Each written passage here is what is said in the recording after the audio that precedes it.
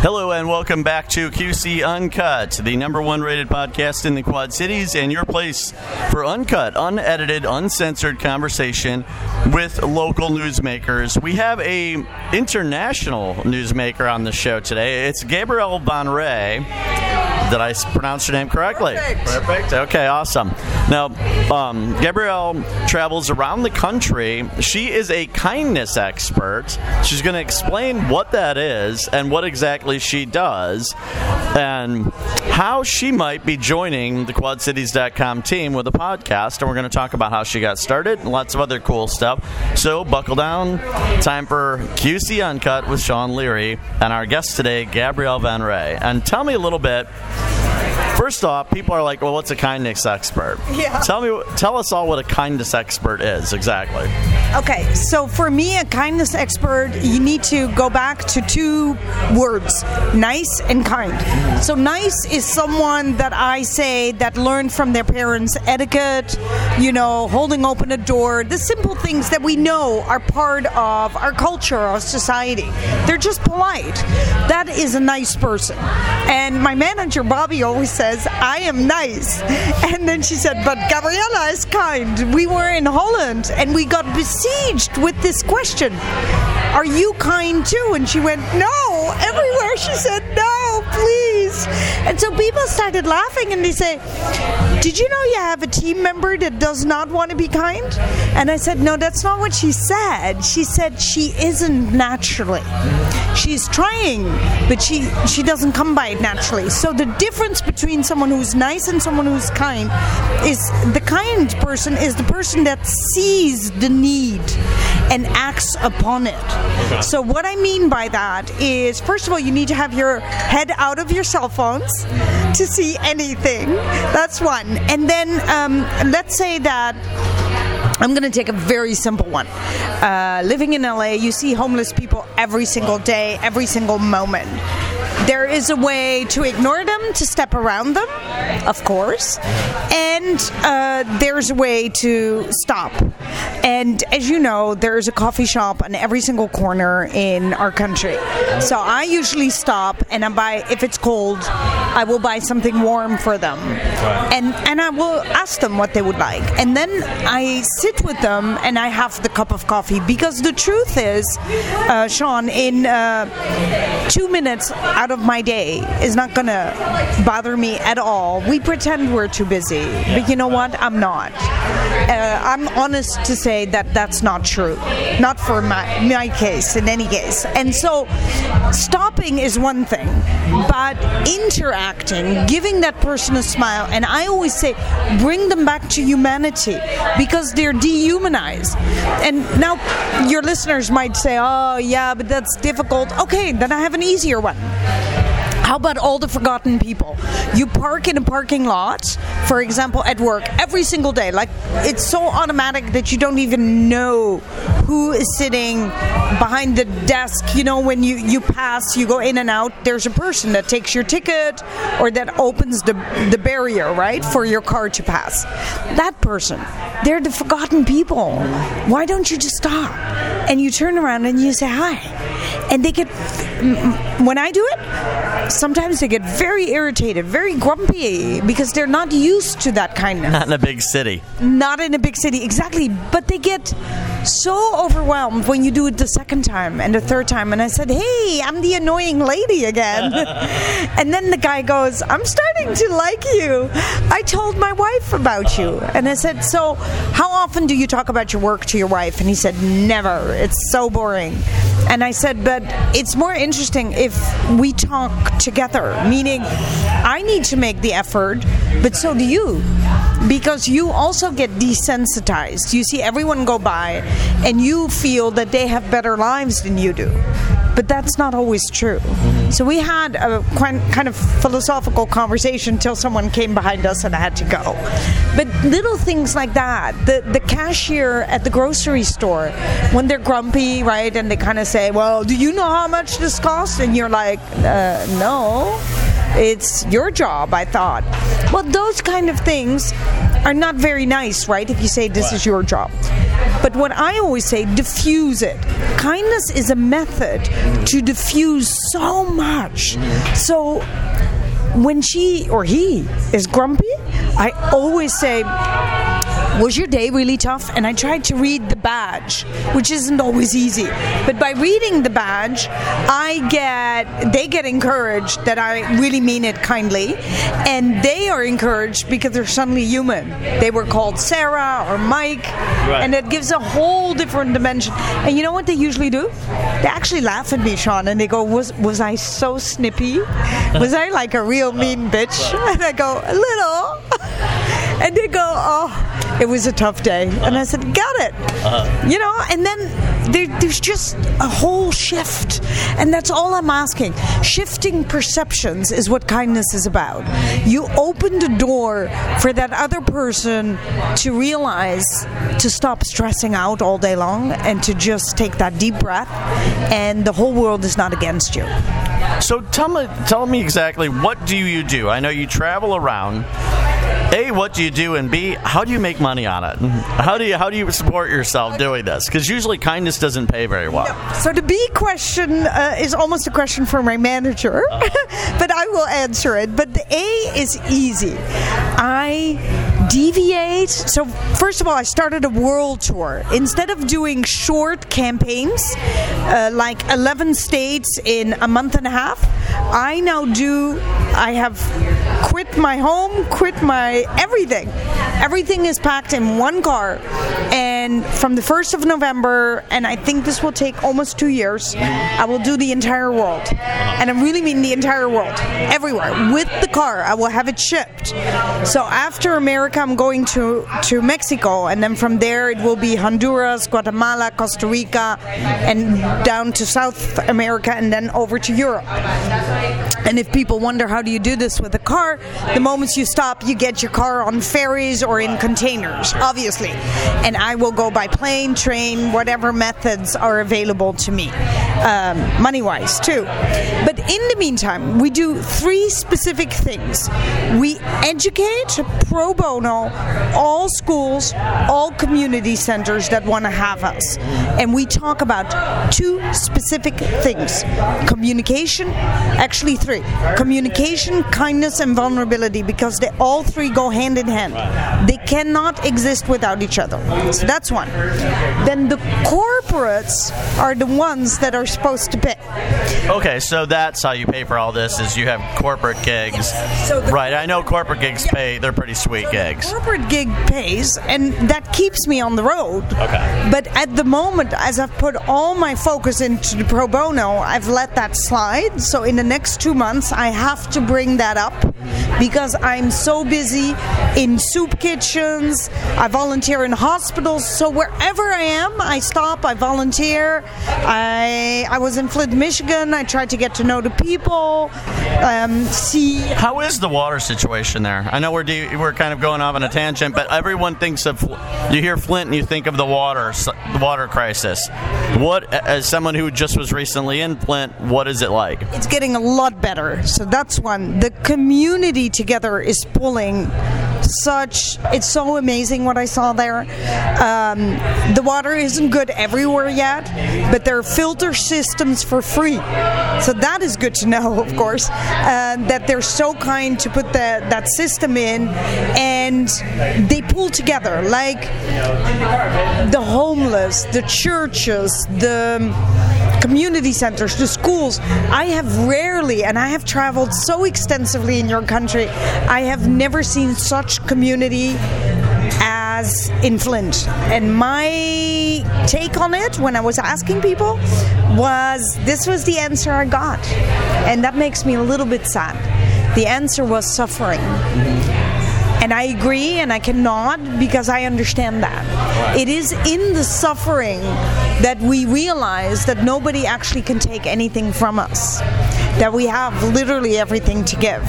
See, when my manager gets anxious or say, oh gosh, they're going to steal your car and take the tires and don't go to Mexico and don't do this, or don't go to downtown Detroit or wherever it is that she might have heard something scary, I say, no, I have to. Because it's in the attitude. when you come with the attitude, there's nothing to take from me, there's only the giving part, everything opens up. So that's what I saw in Flint. Not from me, only from them. They all did it. And it doesn't matter what economic level they had. They were all pulling together more than any other city I have seen. And I think this is due to the suffering of the water and everything. Because it's kind of like a forgotten place, right, Flint? Mm-hmm. It used to be a huge industry with automobiles, sure. And it's been forgotten. And this is what the Dare to Be Kind movement does. Nobody wants to go unnoticed, unwanted, or unloved. That's the basis. I'm asking only one thing. I'm asking people to care. It's exactly what you're doing. Now, how long have you been doing this? And also, it's interesting you bring that up, because I was listening to a podcast today, and they were talking about the power of positive thinking and creating your reality. And I've read a lot about the theory, which has been espoused by a number of quantum physicists, that we're living in a hologram, and as such, our vibrational frequency draws our reality to us. I'm not being a skeptic, part of that sounds just flaky and hippy-dippy. But also, I agree. Being a realist and someone who is honest, obviously, I've been around, and a lot of other people have been around, people who, they just have a negative vibe. People who just have a positive vibe. And you like being around people who have a positive vibe. And it goes beyond just the fact that they're nice to you or anything as superficial as that. There's just something about the way that they make you feel when you're around them that's good. And vice versa, when you're around people that are negative, or if you're one of those people who, oh, my life is terrible and blah, blah, blah, blah, you tend to notice those people coagulating together, and they all drag each other down. And I know part of that is just laziness and not wanting to. It's easier to be a defeatist than it is to actually, do something and push forward with your life and take action to do so. But nevertheless, there just seems to be some truth, however, great or less a percentage there is to that creating your own reality. Do you, having been on the road for X number of years, believe that? And if so, do you think that that's kind of like led you away from, you've never been mugged or anything like that? No. So led you away from any of those situations that other people might encounter? I think the one attitude that I don't have that most of us have is fear. I have this kind of gutsy, like, why would someone want to hurt me? I'm just an ordinary person. There's nothing to take. So I have that attitude, but it's the fear.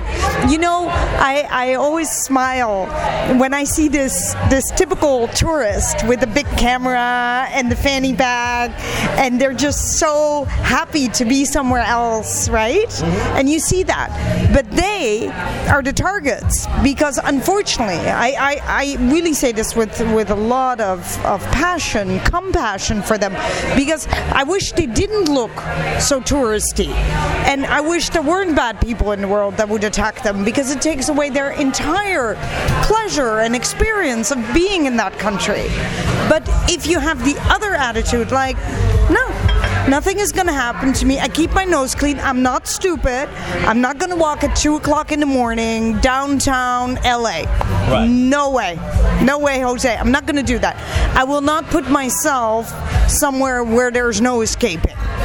That is dumb. That's just common sense. That's less vibrational frequency than it is pure old common sense. But what I have noticed in myself is when I'm on the road, of course I get discouraged. Like the other day, I wasn't allowed to volunteer in Columbus, Ohio, because they hadn't checked me out. And I said, I'm making food for the homeless next to you. So, it's your ingredients. I'm just serving. There's not much wrong you can do there. I don't really understand why, if you have my driver's license and you could keep the keys of my car until I'm done volunteering, come on, give me a break. Right. And when they do that, I get a little bit discouraged. But the moment I do, I always say, okay, what can I do else? What is there to do? Can go to school, can go to church. Let's find out. And that's kind of my take. So it never gets me down. So for me, do I attract it? I'm not sure. I can say one thing is that I get, sorry, I have to cough. I get both people.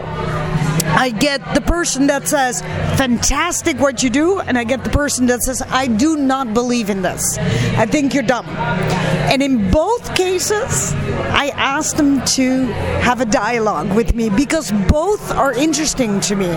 First of all, because I can learn. And second of all, because I'd like to know what they think. Why does one think that doing something with altruism is dumb?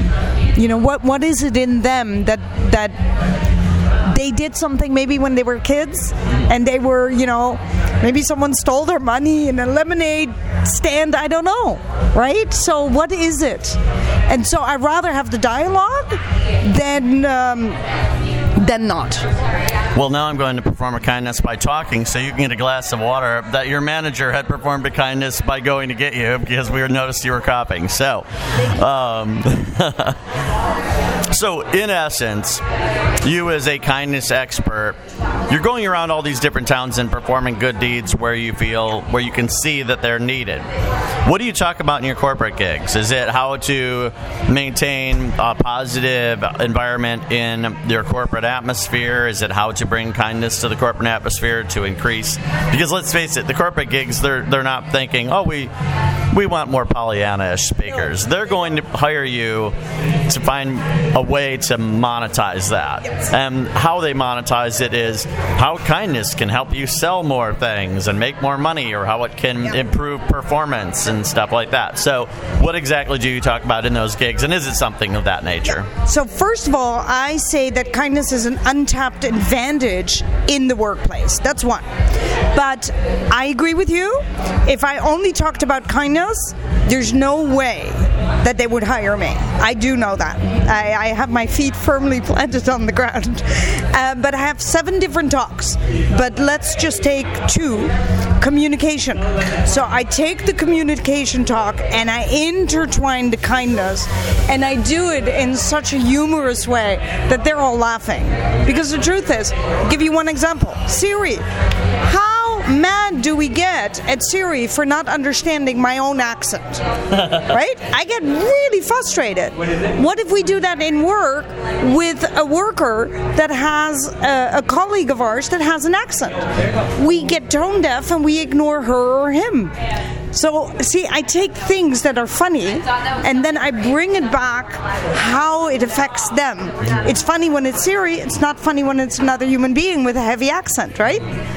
And then I talk about diversity, and one of my favorites is how you can find your might and how to go from tolerance to acceptance, because that's a biggie in the workplace. In the workplace, would you like to work somewhere where you're only tolerated? Mm-hmm. The answer is no, and I think we need a new vocabulary. See, tolerance was great in the era of Martin Luther King and Gandhi. Not today. We need a different word. We need a lot of different words. So I always say tolerance is only a very polite way of being intolerant. It's just covering. Right. So those are the things that I do in corporates.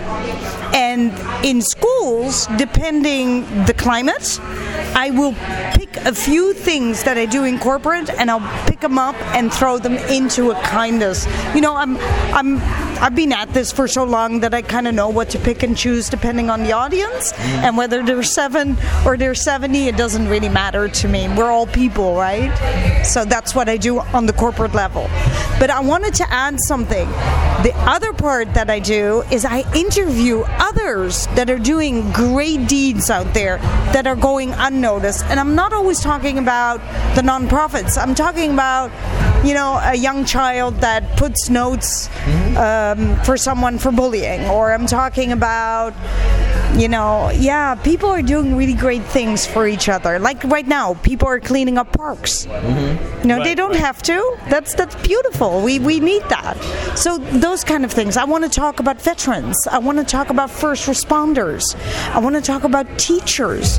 They have a job today that my teachers never had. I cannot remember going to school with one child that was hungry. Today we know that. Right. So we do live in a place where everyone who has a job has to be kind. They have to step it up and do more than just their job with the same pay. So that's kind of where I'm saying those people, why don't we showcase them? It would be amazing because we don't know it, plus the fact that it can give us ideas for the rest of the world to copy it. We don't all have to invent the wheel. Now, we were talking about you doing a podcast for our network for On Digital, which includes quadcities.com. Now, tell us about what you would like to do with the podcast. Is it going to be you interviewing people, and it's going to be you talking about the things that you're doing as well as interviewing folks that are doing like acts of kindness? I think it could be both. I think not just acts of kindness, but the conversations I'm having with people. So, for example, I think that people would be very interested in knowing when I meet, for example, a corporate executive in an airport. Why is he so against this kindness? What is he afraid of? What is he afraid that we're going to lose in his corporation?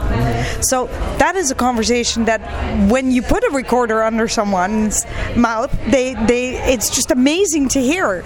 And I can't write it all down. So recording and doing a podcast is actually simpler, right? Just like you're doing with me right now. It is actually simpler than I love writing, but it's a lot of work that we do because I do it the other way right now. I record, but then I rewrite it, we transcribe it, and then... Oh gosh, that is a lot of work. I know, because that's what I used to do. Yeah, I transcribe it, and then I have a fantastic team person in Japan. Her name is Tomoko, and she edits my commas, because I'm not a comma person. I just write. And so she does the neat comma and capital stuff, and then that takes so much work, and then it goes on our website, or we write for Medium or the Huffington. We used to write nonstop for the Huffington Post till they canceled it. Right. So I know so. I know how interested people are in reading these good stories, and they can be 2 paragraphs and it can be 3 pages. It depends on the story, but in the core of the story, I have an ability that is unique to me to get the beauty out of the story. Even if it's a story of rape, even if it's a story of such despair, I don't know what it is, but I see it, I feel it, and I bring it out in the person that even they start smiling and saying, I never thought of that. It's really interesting because on the surface, people might discount this as being utopian and just kind of hippy-dippy thinking. But this is something that I've thought about for a while, and that in my writing I've covered, is the fact that really so much of the troubles within our country and around the world are due to mental illness and unchecked mental illness. Which you think mental illness, you think, oh, somebody's, needs to be locked up or whatever. But even just, if you look at somebody who's a billionaire, yep, they will never spend that much money in their entire life. Why do they feel that insatiable need to hoard that much money and that many resources? There has to be some sort of gulf. There has to be a mental illness. Why is it that when we watch a show like Hoarders and somebody has a house full of old magazines, we think, oh, that person's crazy? But when we look at a billionaire or look at Jeff Bezos, who has $250 billion, we don't think that person's everyone's crazy. Yep. It's the same thing. They're a hoarder. They're just hoarding a different kind of material resource. And I think that it's the same thing with the gun issue. Not a hot button topic here. Yep. But why is it that in other countries where there are more guns per capita, there aren't as many shootings as in the United States? I mean, the people who are the Second Amendment advocates do have a point in the fact that if I had an AK-15 here in the beautiful Cafe 392, it's an assault rifle. Okay. And it was sitting right here, I wouldn't feel a need to shoot this place up. You wouldn't feel a need to shoot this place up. So it really isn't the gun itself. It's the individual that's taking that choice, making that choice, and that comes down to a mental illness. Because only someone who'd be mentally ill would want to kill another person, let alone kill a bunch of random strangers. And so you touching upon this, it's almost as if it's a slow cure for the mental illness within our society, which all branches down to early development, where people were not given the kindness, were not taught kindness, they weren't taught courtesy, they weren't taught how to love one another, they weren't taught how to treat other people, and instead of finding that, they substituted something else, whether it be money, materialism, whether it be something, or they found themselves so stopped up in regard to being unable to communicate that the only way they could do so was in violence. And we weren't taught to communicate. Right. Like, for example, I can say to my manager, Bobby, I'm going to play hooky this afternoon. I need some alone time. No question asked. But in a normal job, you don't even dare to do that because it's not possible. There's no room for this communication. So it festers. And one of my favorite quotes, this is my own quote out of my own experience, is and this touches on what you just said, nobody strikes another human being in any shape, way, or form. They don't. So nobody strikes another human being. So what does that mean? 7 billion people on this planet, 6.9 billion people are unhappy. So the Bezos that you said needs the money because he has a fear of not having enough. The other person has a fear of not being good enough. We have a fear of unworthiness. So we need to be worthy somehow in a news segment and make it worse and better because then we look better, right? If you ask anyone, why do we do it? Why do we bully? Why are we a mean instigator of something? It's always because we have to look better than we are. And I think this society, and this is not just America, by the way, this is the whole world. We have to look better, and social media doesn't help because... Yeah, there have been so many studies that are just starting to come out in regard to how overutilizing, especially for teenagers, an overutilization of social media creates depression, creates anxiety because of the unreality that's within that, where you use filters and things of that nature. So you're comparing yourself to something that's not even real. Okay, I'm so glad Bobby, my manager, is there. She said you didn't finish your thought with the quote, so it sounded pretty dumb. So here goes, guys. Nobody strikes another human being coming from a positive place. I can't believe I forgot that. So, and when I get a chance, I even make it longer. So that means every single person is in a negative space, and it takes one moment, one person, one kindness to get them out of that negative space into a positive place. And that's how you can be the difference.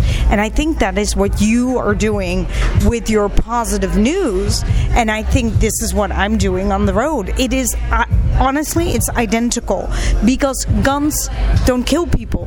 It's people who kill people. And I always say smartphones don't commit suicide, but smartphones are weapons in the wrong hands of the wrong children. That's so true, and cyberbullying has become such an epidemic now. I call it cyber torment. I could write 50 articles for you just on that. I made a documentary on it. And I'm totally willing to share that with you. Sounds good. We will talk about that later. Tell me how you got started. How did you? What were you like as a kid? What were you like as a teenager? Where did you grow up? And how did you get into this? Okay. Most teachers will say I was an inquisitive pain because I'm one of those children that always had a question. I was so curious. I am one of the first cross-cultural adoptions in the world. So I come from Pakistan, a country that is not considered very good, as you well know. And after 3 years in the orphanage, where I got the name Gabriella, because people ask me this, that's where I got the name Gabriella. I got adopted by Dutch folks, and yes, I speak Dutch fluently.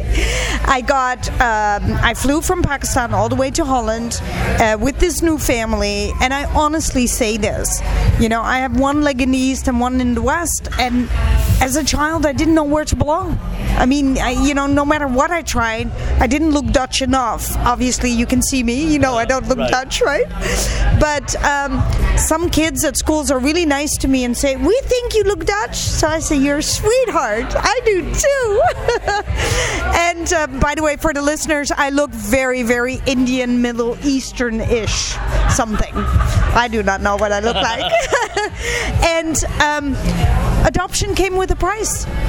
My parents were diplomats. They moved around. Didn't get a chance each time. You look like a person. Yeah, but each time I got used to something, I had to move, had to tell the whole adoption story again. 1966, nobody adopted a child. And my parents are Dutch, blue-eyed, blonde, and very tall. So that in itself means, not fitting in, not belonging. But most people that don't belong have maybe a friend, maybe a family member that they feel really close to. And I felt like I was not just bullied at school, but that I couldn't fit in at home either. So there was not a safe space. And there's something I've always wished, is that there was someone like the adult Gabriella that was there when I was a kid. And I didn't have that. And when I heard in 2012 that a 7-year-old child in the United States committed suicide and succeeded, I was so torn up that I said, this is not going to happen on my watch. I want to see in my lifetime, I want to see the world caring for each other. Because there's no reason not to, because people say no, but I said, but what is the reason? I can knock them down in 5 seconds. There's no real reason. We can have PhDs all we want, but there's no reason. So that's basically where I'm coming from, and everything I talk about, I've experienced. So that's when your travel began, was 2012, in regard to the Kindness Project? It started in 2010. I wrote my first book, With All My Might. It's a memoir about my life and not fitting in, conformity, adversity, and diversity. And then in 2011, I started television and translating the books in 6 other languages, which took the whole year to do. And then in 2012, I hit the road, and I have what you call boots on the ground. I cannot begin to tell you how many places I've been. And it's been phenomenal. And sometimes I do not know about my impact. But then you hear about it 3 years later, and you're like, oh my gosh, right? And the impact, and it's always the same that I hear, is the time that I took with the human being. It made them feel worthy. And this is as young as 7 years old till people in old age homes that say exactly the same. So it's about time. It's about giving you. It's not about money. It's interesting.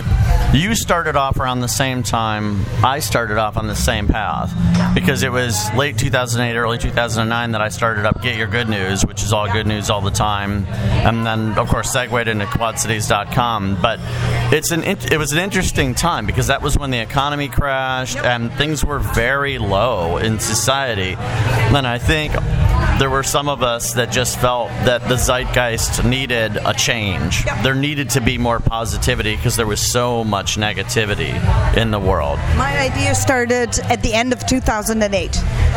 And I didn't know how, because, like you say, lack of funds, lack of money, lack of endorsers, and I said, just go do it, and we'll see what happens. Now, obviously, very divisive time. Very divisive time here in America. And it's around the world, really. I mean, it's in America, certainly we feel it, but there are also a number of spots around the world in which we're seeing, I mean, obviously the income inequality, I think, is the driving force to a lot of the strife that's going on. Because you look at France, and here in America, you know, people on either side of the political fence would say, oh, it's Trump, blah, blah, blah.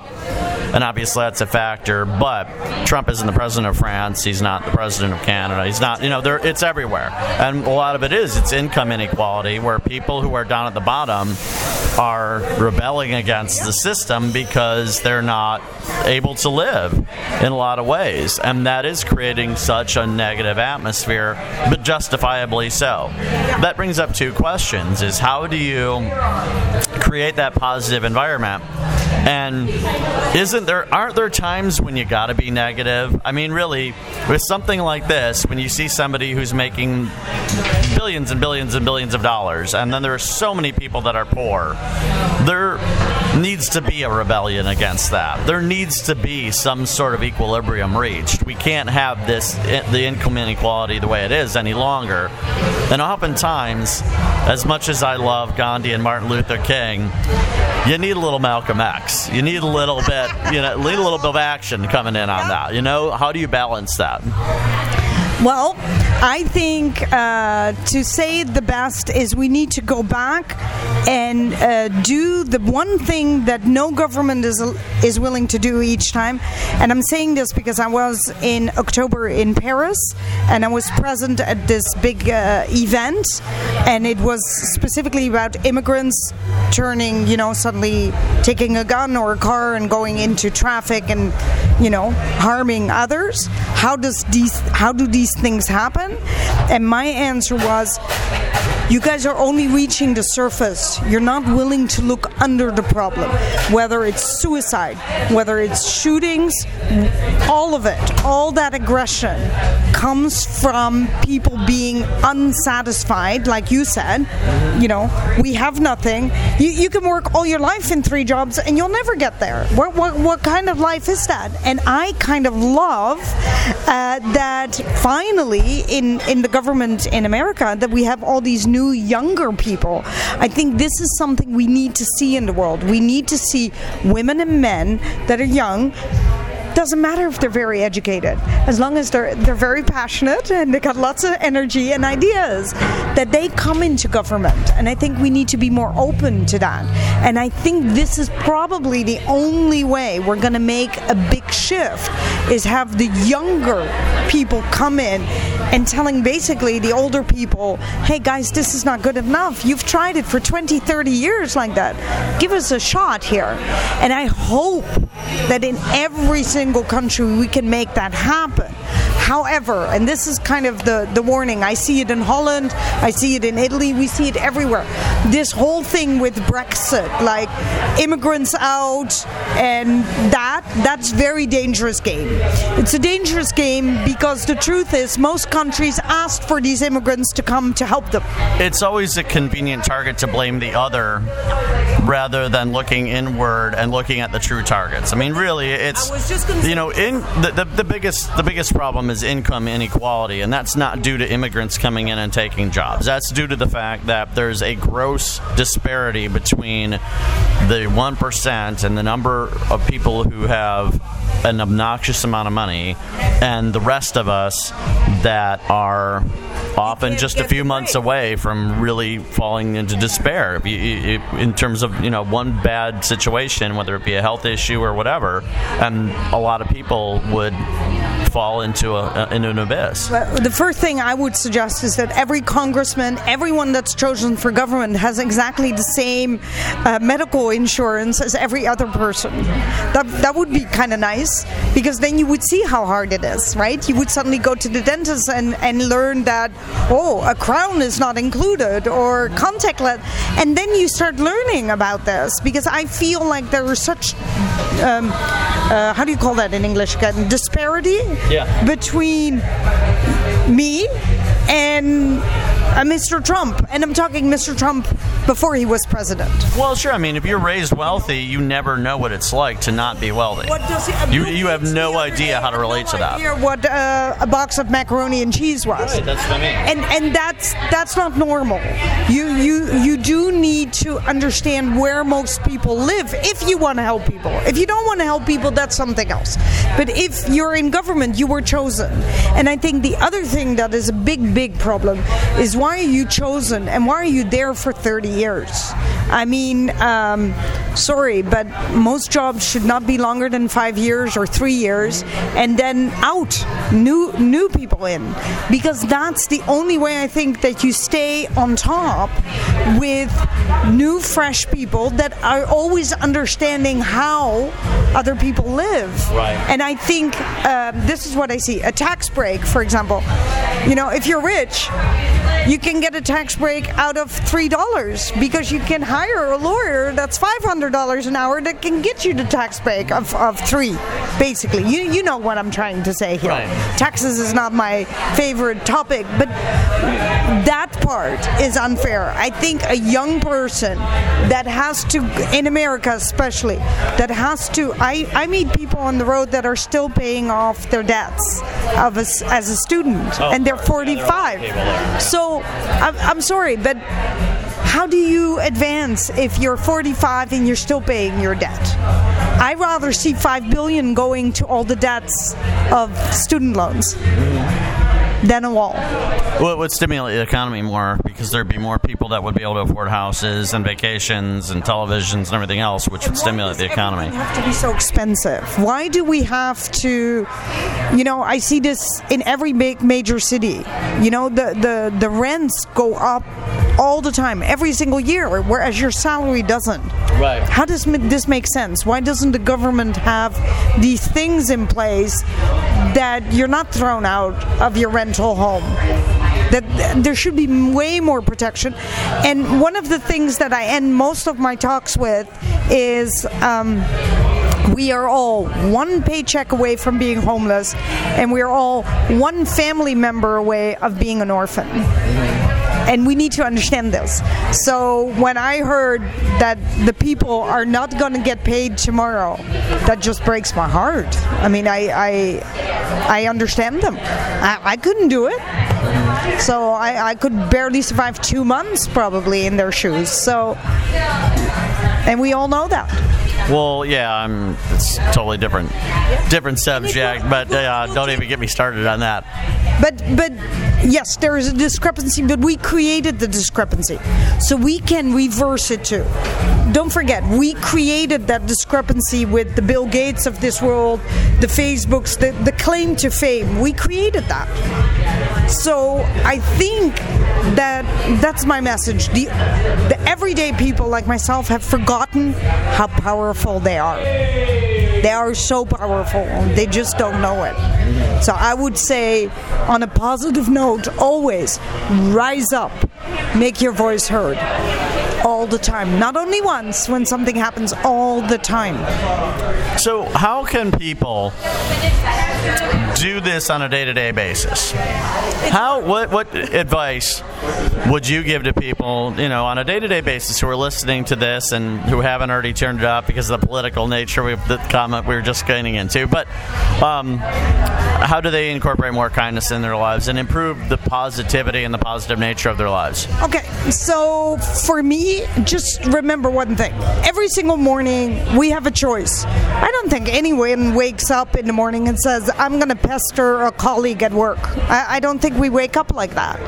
So the choice is, when you get up and you shower and you brush your teeth, put on kindness like you do your clothes. Put it on.